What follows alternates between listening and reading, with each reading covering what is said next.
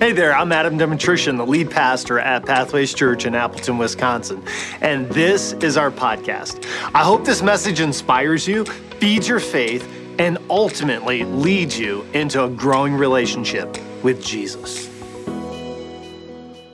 So, we're talking about paper walls, and excuses are like paper walls. Paper walls from a distance look like real obstacles. From a distance, paper walls, an excuse looks like it's impenetrable. From a distance, an excuse, a paper wall, really doesn't give us a choice, or we don't think we have a choice to stop doing what we've always done, or we really don't have a choice to try something new or try again. From a distance, a paper wall, an excuse, it looks like an actual reason. Now, there's a reason. I have a reason that I can't throw a 99-mile-per-hour fastball, but I have no actual reason as to why I eat pizza at least once a week. If I'm honest, probably twice a week. I have no actual reason except I love pizza and I know it's not the healthiest choice, and yet I love to eat pizza. And I'm sure if you're like me, there's some things that you do just like I do that if we really pushed against those reasons, they're not reasons, they're just excuses, right? Because we have those things that we dress up and we call them reasons, but they're really just excuses. And so in the real world, though, we call these excuses, we call them becauses. And all of us have a few becauses that we habitually hide behind. It goes something like this. Why don't you do that? Well, because. Why haven't you? Well, it'd be because, if I had more time. Well, why did you quit? Well, because it was really hard. Or why didn't you stop? Well, because. Or what about this one? Why don't you just start? Well, because, right? And so we have becauses that serve as these paper walls. But then there are brick walls. And brick walls, they block us. Brick walls are not like paper walls because brick walls, they stop us. Brick walls, when you hit a brick wall, they hurt us. A brick wall is a betrayal, something said about you. A brick wall is a racist comment, something said to you. It's a divorce, it's a felony, something that you did. It's a habit, something that you can't stop doing. A brick wall hurts because it's a destructive pattern. It's unlike a paper wall. And what we're going to discover over the next couple of weeks is there's a fine line between a paper wall and a brick wall. And isn't it true? Because it's so easy to disguise and dress up and pass off an excuse as a paper wall, but even as a brick wall. But here's the good news. What we're going to learn through God's help and His grace and His power, we're going to learn how to bust through both kinds of walls. Amen? We're going to learn, yeah, you can clap about that. We're going to learn how to bust through both kinds of walls. Now today, what I want to do is I want to talk about a brick wall, okay? We're just going to get right after it. I can't wait to preach this message to you. I'm not running on a lot of sleep, but I really am excited because we're not going to talk about the paper walls. We'll talk about paper walls next week. But this week, I want to focus on a brick wall. Everybody say brick walls. All right, so Exodus chapter 2, if you have a Bible or a mobile device, if you have not downloaded YouVersion, make sure you download that mobile device. That mobile app on your mobile device, somebody will help you with that. You can get all the scriptures, all the notes.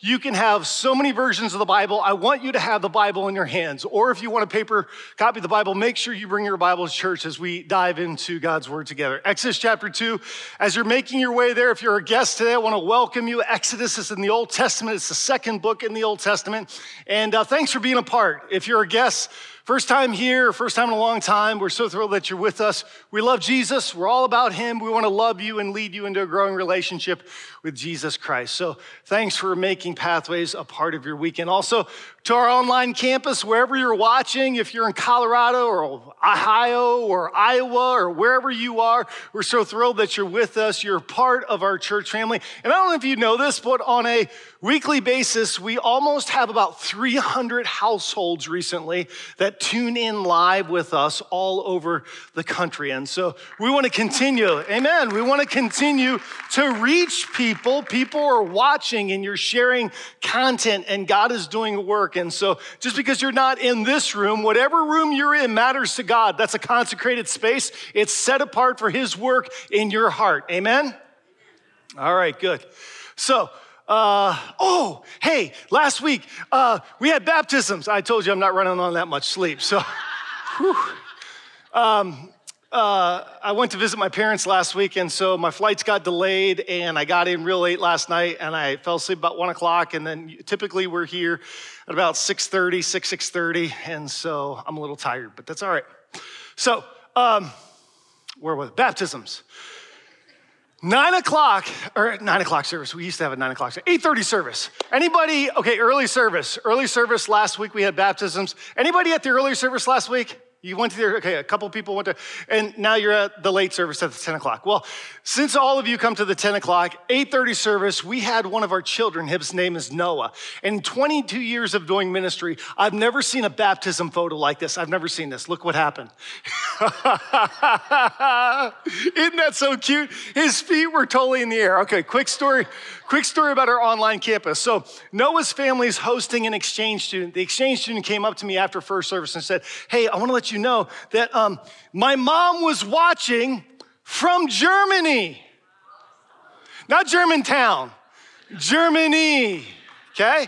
And I was like, how cool. And her mom had taken pictures of the screen that she was watching from. And she was so thrilled about this. She was speaking to me in broken English, the daughter. And I thought, how cool is that we have friends in Germany? So to all my friends in Germany, kein Deutsch sprechen. I don't know if that even comes close. I practiced it all week on Google, and the rough translation is, I don't speak German. Okay? All right, good. Oh, I should sleep less on Saturday night. This is fun. Okay, Book of Exodus, the book of Exodus. Before we look at Exodus chapter 2, let me lean in and give you some background, if you will, okay? The book of Exodus is all about God's people being delivered. Everybody say delivered. Every deliverance needs a deliverer. And behind every deliverance stands God. However, he uses you and me, those who are delivered, to be deliverers. And the deliverer, the person that God selected, don't yawn, please. I am so tired. If you start yawning, I'm going to start yawning. We're going to have, it's going to go sideways. Sorry. I'll try not to put you to sleep with the background. Now, every deliverer is called by God, and the deliverer that God called in the story of Exodus is Moses. But before we get to Moses, we have to ask this question. How did God's people, the Israelites, actually get to Egypt? That's a historical backstory that you need to understand to fully comprehend Old Testament history and see the narrative of our lives. So you have to go back to Genesis. A guy by the name of Joseph. Remember Joseph? He had brothers who disliked him. It was a dysfunctional family situation. You ever been in one of those? Yeah, me too. And so his dad, Joseph was the favorite, and his dad bought him an expensive coat. I don't know, what's an expensive jacket? Give me a brand. I don't know, Gucci, whatever it is, okay? And so the Bible says it was a coat of many colors. And his brothers were really envious of Joseph, and so they decided, well, they were going to kill them. They were going to kill him, and they were like, you know what? They came to their senses. They dropped him in a pit, and they sold them, Joseph, to the Midianites. And for 13 years, Joseph's life is a train wreck. For 13 years, take your age that you're currently at right now and add 13 years to that, and then think back from today to 13 years later, being in an absolute hardship. That's what it was like for Joseph. Accused falsely of rape, dropped into prison, forgotten in prison when God used him to interpret dreams. And he was there, lonely, away from family, away from everything he knew. And for 13 years, he had nothing. And then in a sequence of events that were just so epic, God uses and takes Joseph out of the pit to the palace, and he becomes the number 2 only to Pharaoh in all of Egypt. And because of God's wisdom and the giftedness that God just deposited in the heart of Joseph, he interprets a dream. Through Joseph's wisdom, he foresees this famine that's coming. He makes great preparations. And so he does such a good job that surrounding people groups and nations come. They flock to Egypt. Why? Because they want food. And it just so happens, guess who shows up at the doorstep of Joseph? His brothers. His brothers come for food. Now, they don't know who Joseph is because Joseph no longer looks like Joseph. He now looks like the number 2 in charge. He doesn't look like the boy that was dropped in the pit. Have you ever seen some people that you used to see a long time ago when they put you down and then you got a little high on the hog and all of a sudden you thought, well, that's where Joseph was. And yet Joseph, he gave favor to his brothers, not only because he gave them food, but Joseph gave them something more important. He gave them forgiveness. And if you're struggling with forgiveness, I would encourage you, read Genesis chapter 37 through 50. You're going to find the story of Joseph and how God used Joseph so that he could see the face of God and his brothers who betrayed him. Powerful story. Well, when we look at Exodus chapter 1, the opening verses tell us that there was a great family reunion. And so all of Joseph's extended family, all the brothers, their wives, the kids, numbering 70, came to Egypt. So it was a great moment in which the people group, the Israelites, started to come to Egypt through Joseph's family and the brothers. Those brothers then became the 12 tribes of Israel. Now, fast forward 60 years. The Bible says 60 years later, the Pharaoh who knew Joseph and the plan for the famine, that Pharaoh had died. And the Bible says that Joseph was once again forgotten by the new Pharaoh. To complicate matters, the new Pharaoh saw that the Israelites were multiplying in number. You can read that in Exodus chapter 1. And so he thought to himself, man, they're going to threaten. They're going to overthrow Egypt because there's so many Israelites. And so you know what he chose to do? He enslaved them. Can you imagine? Can you imagine the day in which the Pharaoh said, we're going to enslave all of you and you're going to start working for us? That's exactly what took place in Exodus chapter 1. Now, we just gloss over that, but there's some major things that are taking place. And not only did he enslave the people of God, the Israelites, but he wanted to control the population. But he wanted to control the population through extermination. And so he solicited the support of the Hebrew midwives, and he said, whenever a baby is born, if it's a boy, I want it to get a little complicated, and I want you to kill the baby. To which the midwives of the Hebrews said, no, we're not going to do that. We can't do that. How could we do that? So, a bit more of an aggressive approach, a public policy was issued by Pharaoh, and we read these words in Exodus chapter 1, verse 22. Here's what Pharaoh, the edict that came down. Every Hebrew boy that is born, you must throw into the Nile, but let every girl live. Let me pause there for a second. Can you imagine if you're newly married or if you're trying to have kids right now? Can you imagine right now you're trying to have your first child or maybe your second child? Can you imagine if the president of the United States declared a new public policy, issued an executive order that if your child that was born was a boy, was to be thrown in a local river and killed? Can you imagine how much that would impact your family planning? Can you imagine how much that would impact our entire world, our nation? Can you imagine how it would impact hospitals and doctors and nurses? How it would impact Valentine's Day? Valentine's Day might end a little differently if you knew if you had a boy that was going to die, right? Just saying. How would it impact? I mean, it would impact church services. Next week, we're going to have a child dedication. If that edict if it stood today, then the only kids that would be getting dedicated next week would be girls. So we come to chapter 2 of Exodus. In Exodus chapter 2, we learn of the birth story of Moses. Moses' parents already had 2 children. Not during the time of that edict. They had Miriam, his older sister, and then they had Aaron. Therefore, the birth of Moses, let's just say, was a little bit more complicated.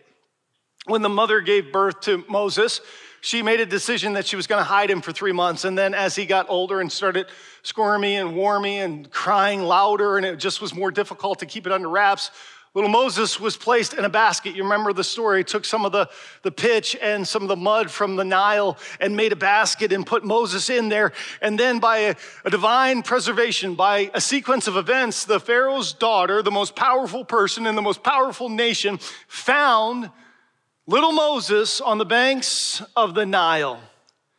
Pharaoh's daughter was bathing and her attendants were there at the Nile. Why? Because crocodiles are in the Nile. So commentators tell us that the attendants were there just making sure that no crocodiles would chew up and kill the Pharaoh's daughter, and obviously didn't get a hold of alligator bait with Moses, and Moses was preserved, and then Moses was drawn out, picked out of the water by Pharaoh's daughter. The name Moses means the one who's drawn out, the one who is rescued, the one who is delivered.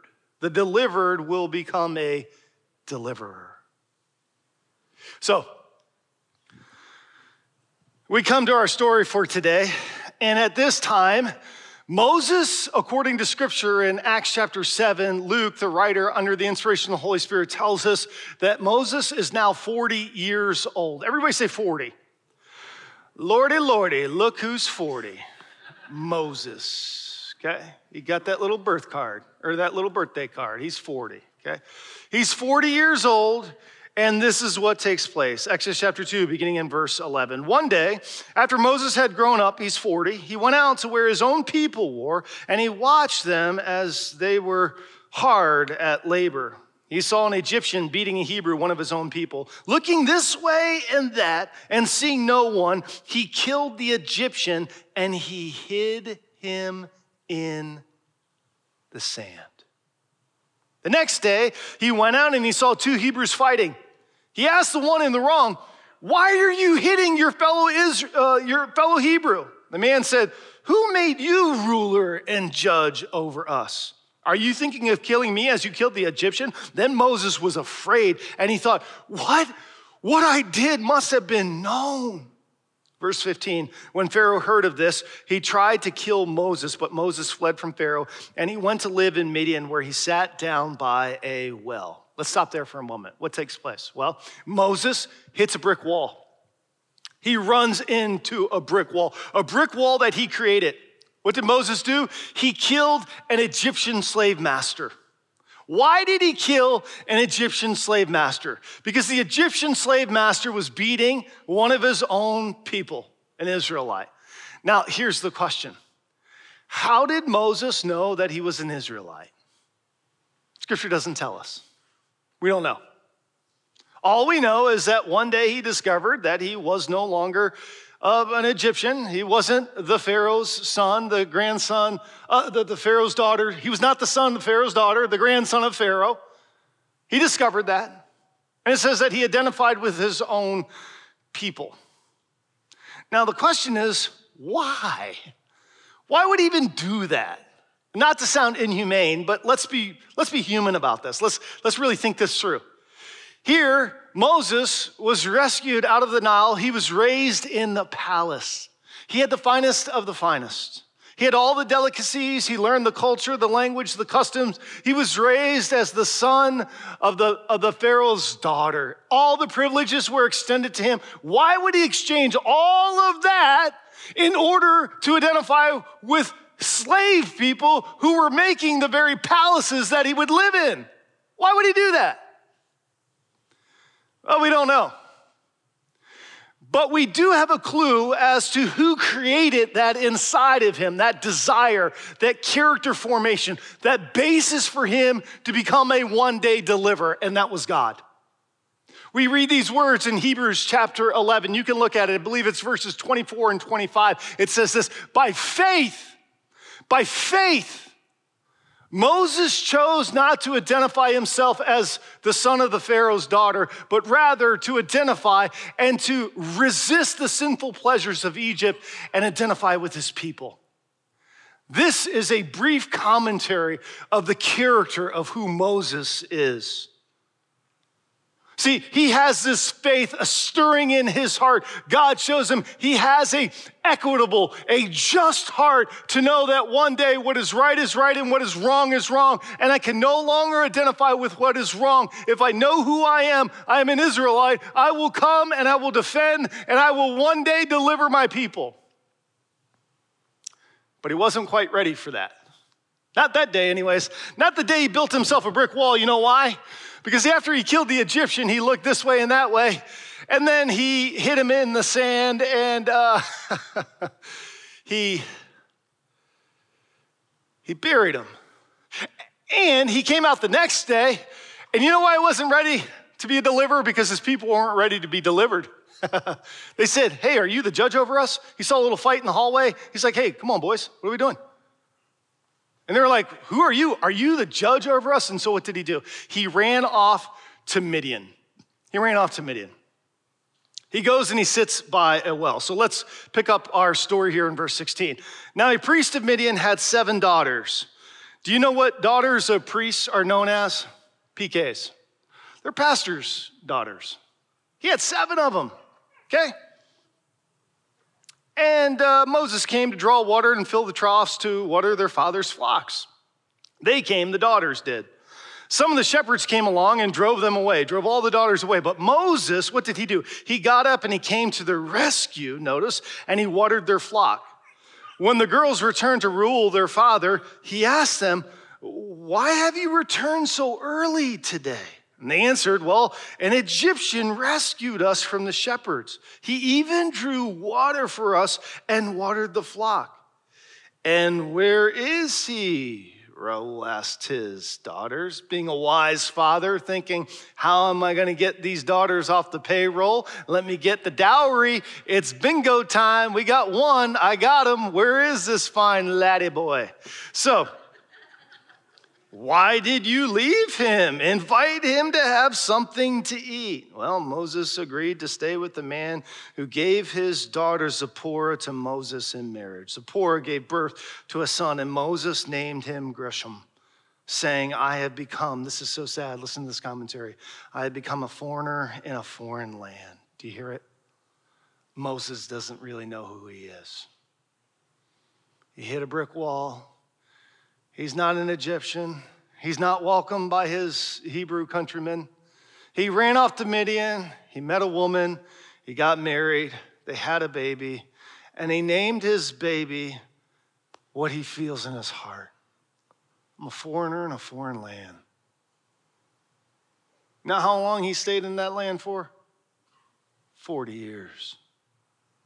40 years. The last 3 verses of this story for today, very significant for 2 reasons. Let me read these 3 verses and then we'll pull out the 2 pieces of critical information. Verse 23, during that long period, those 40 years, the king of Egypt died. His grandfather died. The Israelites groaned in their slavery and cried out, and their cry for help because of their slavery went up to God. God heard their groaning and remembered his covenant with Abraham, with Isaac, and with Jacob. So God looked down on the Israelites and he was concerned about them. When we read these final 3 verses, we discover that there was a time period. There was a time span of 40 years, the Bible tells us, that Moses was in Midian, and during that time, his grandfather had died. It indicates that there is some kind of temporary relief for his fellow Hebrews, the Israelites, the one-day nation, the God's people. And yet, Moses, the one that God will eventually choose to be the deliverer, is stuck in Midian, dealing with the feeling of being a foreigner and thinking about his brick wall. What's he thinking? Will the Pharaoh come for me? Will he find out? How many years is he looking over his shoulder? How many years is he thinking, man, are they going to find out? They're going to know it's me. I know that Hebrew's going to rat on me, and then I'm done. They're going to drag me back, kill me, make me an example. What about my son? What's going to happen then? For 40 years, he's in Midian. He doesn't know who he is. He's trying to live out what he feels inside of him, this faith that he has, and yet he's conflicted. Feels threatened. He feels obligated to Reuel to take care of Zipporah, his young son. Yet he might never even known his birth mother. Scripture doesn't tell us. Can you imagine what it was like for Moses in his 40s, in his 50s, in his 60s, in his 70s? What he was dealing with?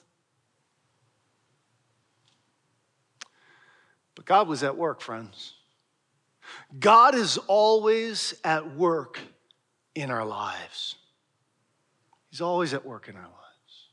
He's always aligning not only the circumstances of your life, but he's preparing and aligning the circumstances of other people's lives that you are called to come into contact with and have relationship with and minister to and be ministered to by individuals in their lives and in your lives. He's always at work. He was doing something. He was preparing something. God had a plan. God always has a plan. The second critical piece of information from these 3 verses is simply this, that God always hears our cries. He heard the groan of his people. It went up to God. Now you might ask the question, well, Adam, why did it take so long? And you know what? I wish I knew that answer. I wish I would know why it takes God sometimes so long to really reach out and do and be attentive and active and to come in. I don't know. But here's what I do know. I know that God's plan never fails. I know that God's plan is always better than my timetable. I know that God's plan always exceeds my expectation. And I know that God's plan redeems all of my mess and all of the brick walls that are created for me or by me or whatever has happened in my life. This is what I know. Now, what I want to do with the time that remains, I want to just draw out 3 observations about brick walls and how they apply to you and me. The first is this. We usually don't want others to know about a brick wall, do we? What did Moses do when he killed the Egyptian slave master? He hid his body. He buried him in the sand. Let me ask you, what have you buried? What have you hid in the sand? What is it that no one else knows? That's your brick wall. See, the thing about brick walls is we don't want people to know our business. When it comes to paper walls were a lot more vocal. I can't because. Well, it's the way my mom raised me, it's because. Well, because, I came from it's because I never got a college degree. It's because we're vocal about our paper walls, but when it comes to our brick walls, we hide those bad boys. We don't want anybody to see them, do we? And isn't it crazy that it's so easy to see the excuses in other people's life, but we struggle to see our own that are only 6 inches from our face? Your kids make an excuse, you think to yourself, hey, why didn't you get your homework? I was just, blah, blah, blah. Wouldn't it be so refreshing if they said, well, my excuse is because. Just live in reality.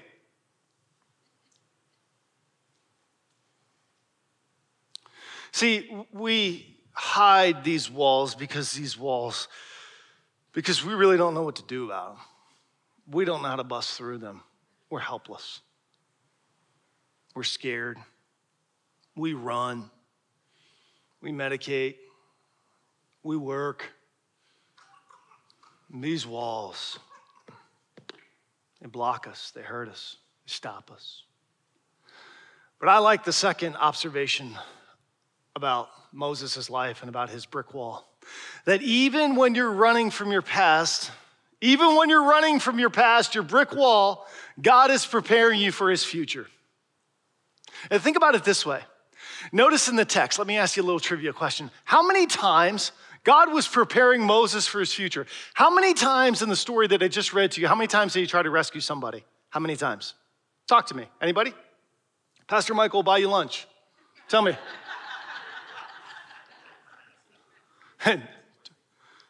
Three times. First time, there was an Egyptian slave master who was beating who? One of his fellow Israelites, right? Next day, he tried to rescue who? Two of the Israelites. When he fled, he rescued how many daughters? So even though he built a brick wall, God was forming that gift and that passion and that desire to be a deliverer, to be a rescuer. Even think about this. This is so great. Where did he go when he ran? Midian. Midian was the very same wilderness that in years later he was going to lead, not animals. He wasn't going to shepherd sheep. He was going to shepherd God's people in Midian. Ooh, wow is right. God was preparing Moses for that future, not to just lead one Israelite or two Israelites, but 2 million people in a wilderness and a terrain that he was familiar with. God wastes nothing in your life. God wastes nothing. Your successes, your failures, all your brick walls, God uses them. He can redeem them and he will prepare them for his future in your life. All right, I better set these down. I'm losing my breath. Whew. I didn't do that first service. That must be that coffee and Red Bull.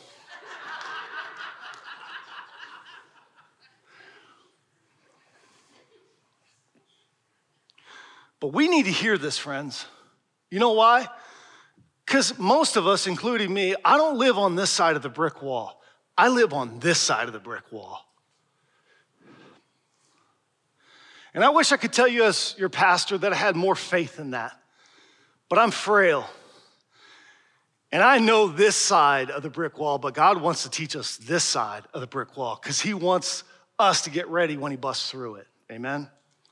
All right, so here's the third application point. Your brick wall, I love this point, is not the end of your story. Maybe this week you received something, you heard something, you saw something in your life, and you thought, man, there it is, I'm done, I can't do it. No more. And I'm here to tell you there is more.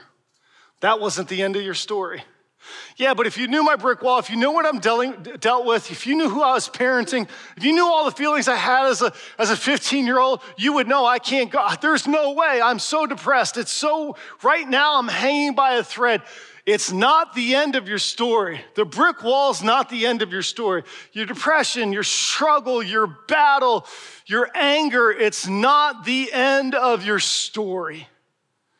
That's why we need people, we need community, we need people who have busted through some brick walls that we can talk to about the faithfulness of God in their life. That's why we get into community, we listen to testimonies and stories because we know that our God is faithful. And even when we're faithless, we can draw on the faith of other people and we can say, yes, if he did it for them, then he can surely do it for me. Right? And it builds us up and it strengthens us. And it gives us the courage to continue on. So, where are we in week one? Here's where we are. Right now in week one, as we wrap up, Moses hit a brick wall. He's a murderer, first degree, premeditated. He ran, he married, went off to Midian, set up shop there. He resigned himself. I know this is a weird connection, but I promise you this is what I wrote in my notes this week. You know who I thought of when I thought about finishing up week one of this message series?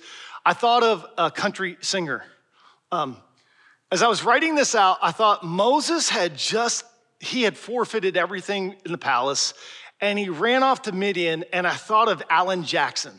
I thought of the line from his old country music song that says this, it's all right to be little bitty plan, a little bitty dream, it's all part of a little bitty scheme. Anybody have that tune going in their head right now? You're looking at me like, nope. Go listen to it. It's a great song. It has a great little sentiment to it. But I'm not sure if that song represents a life of faith.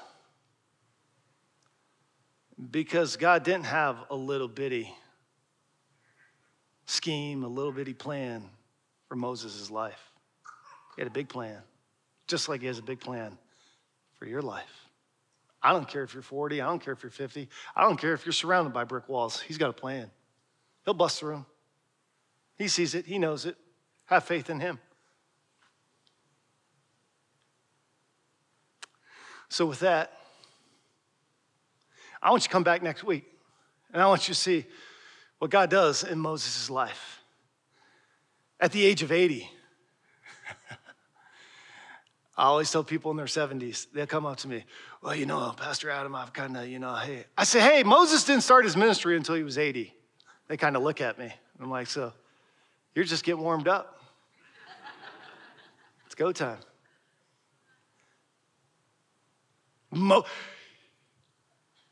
Everything we know about Moses happened when he was 80 plus years old. All we know is when he was dropped into the basket and when he killed the Egyptian slave master. Everything else, he's 80 plus years old. Think on that for a second. Let that shape your retirement plan. Let that give you a little hope. Some of you right now are like, oh my word, I never even knew that. From 80 to 120 is everything we know about Moses. That's what we celebrate. So what can he do in your life? Bow with me for a word of closing prayer. Heavenly Father, you know, you see, you understand all of us in this moment. And I believe by the power of your Holy Spirit, you're here. I believe, Jesus, that you're walking these rows as we prayed over seats today, as we prayed for our online campus, as our worship team was praying early this morning over this place to set it apart for your Spirit to do your work even right now. As you've been ministering through your word, as you've been speaking through songs, through fellowship, as people have turned onto this campus, God, you're preparing hearts for a time to come close to you now. And so this is what we do. Maybe you're here today and you're thinking about your brick wall. You're thinking about what you hid in the sand, what you've buried. I want you just to acknowledge that in the presence of God. He already knows anyways, and I know you know that. But it's good for you to know that he knows and that you know he knows and that you tell him that you know. So just let him know. Here's my brick wall. I don't know what to do about it. I've tried everything to bust through it. It's hidden, I've buried it. But I'm gonna bring it to you.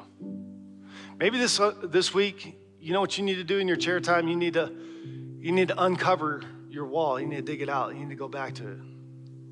And say, God, here's my brick wall. Sorry, here it is.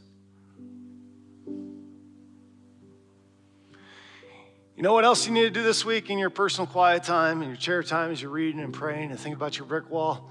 I want you to start living on the other side of the wall. I want you to start giving as much time that you give to the guilt and remorse and shame and regret of the brick wall even being there. I want you to give at least a quarter of that time to the other side of the brick wall when God busts through that wall. What's that going to be like? Ooh. That's awesome. That's power. That's faith.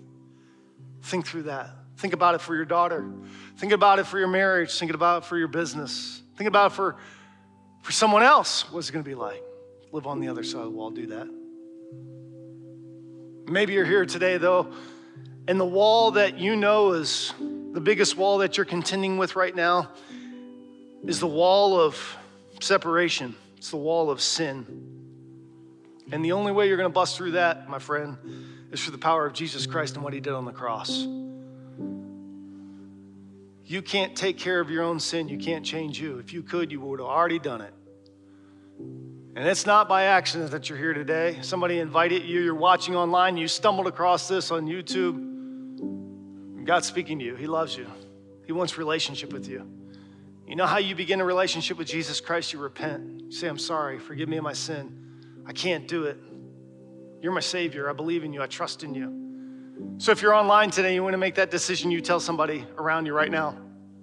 Call the church. Email the church. Reach out. Email me. Tell somebody in the living room that you're watching. Tell a friend. Tell your mom. Reach out. If you're in the room today, though, on the count of 3, if you want to make that decision for Jesus Christ, I want you to raise your hand high, quickly, and I want to acknowledge you. 1, 2, 3. Yes, yes, yes, yes, yes, yes. To my right, your left. Anybody? Yes, I think all the way in the back. I don't know. Maybe not. I can't see. Okay. Let's pray together. Let's pray out loud together. Let's pray as the adopted sons and daughters of God. We have full confidence to come into his family in this throne room. Let's pray together. Father, I love you because you first loved me. You brought Jesus to die for our entire world, which includes me. Thank you. Now forgive me. I repent of my sin. I'm sorry. I was wrong. I confess it. And I ask that you would take it away because of the price that you paid on the cross. It's your blood that changes me, that heals me, that removes my sin. So I place my faith in you, Jesus, as the leader and the lover of my soul. I accept you by faith in your name. And everyone who agreed with this prayer, shout it. Amen. Hey, can we celebrate some individuals today who made that decision to follow Jesus Christ? Isn't that glorious? We have new brothers and sisters.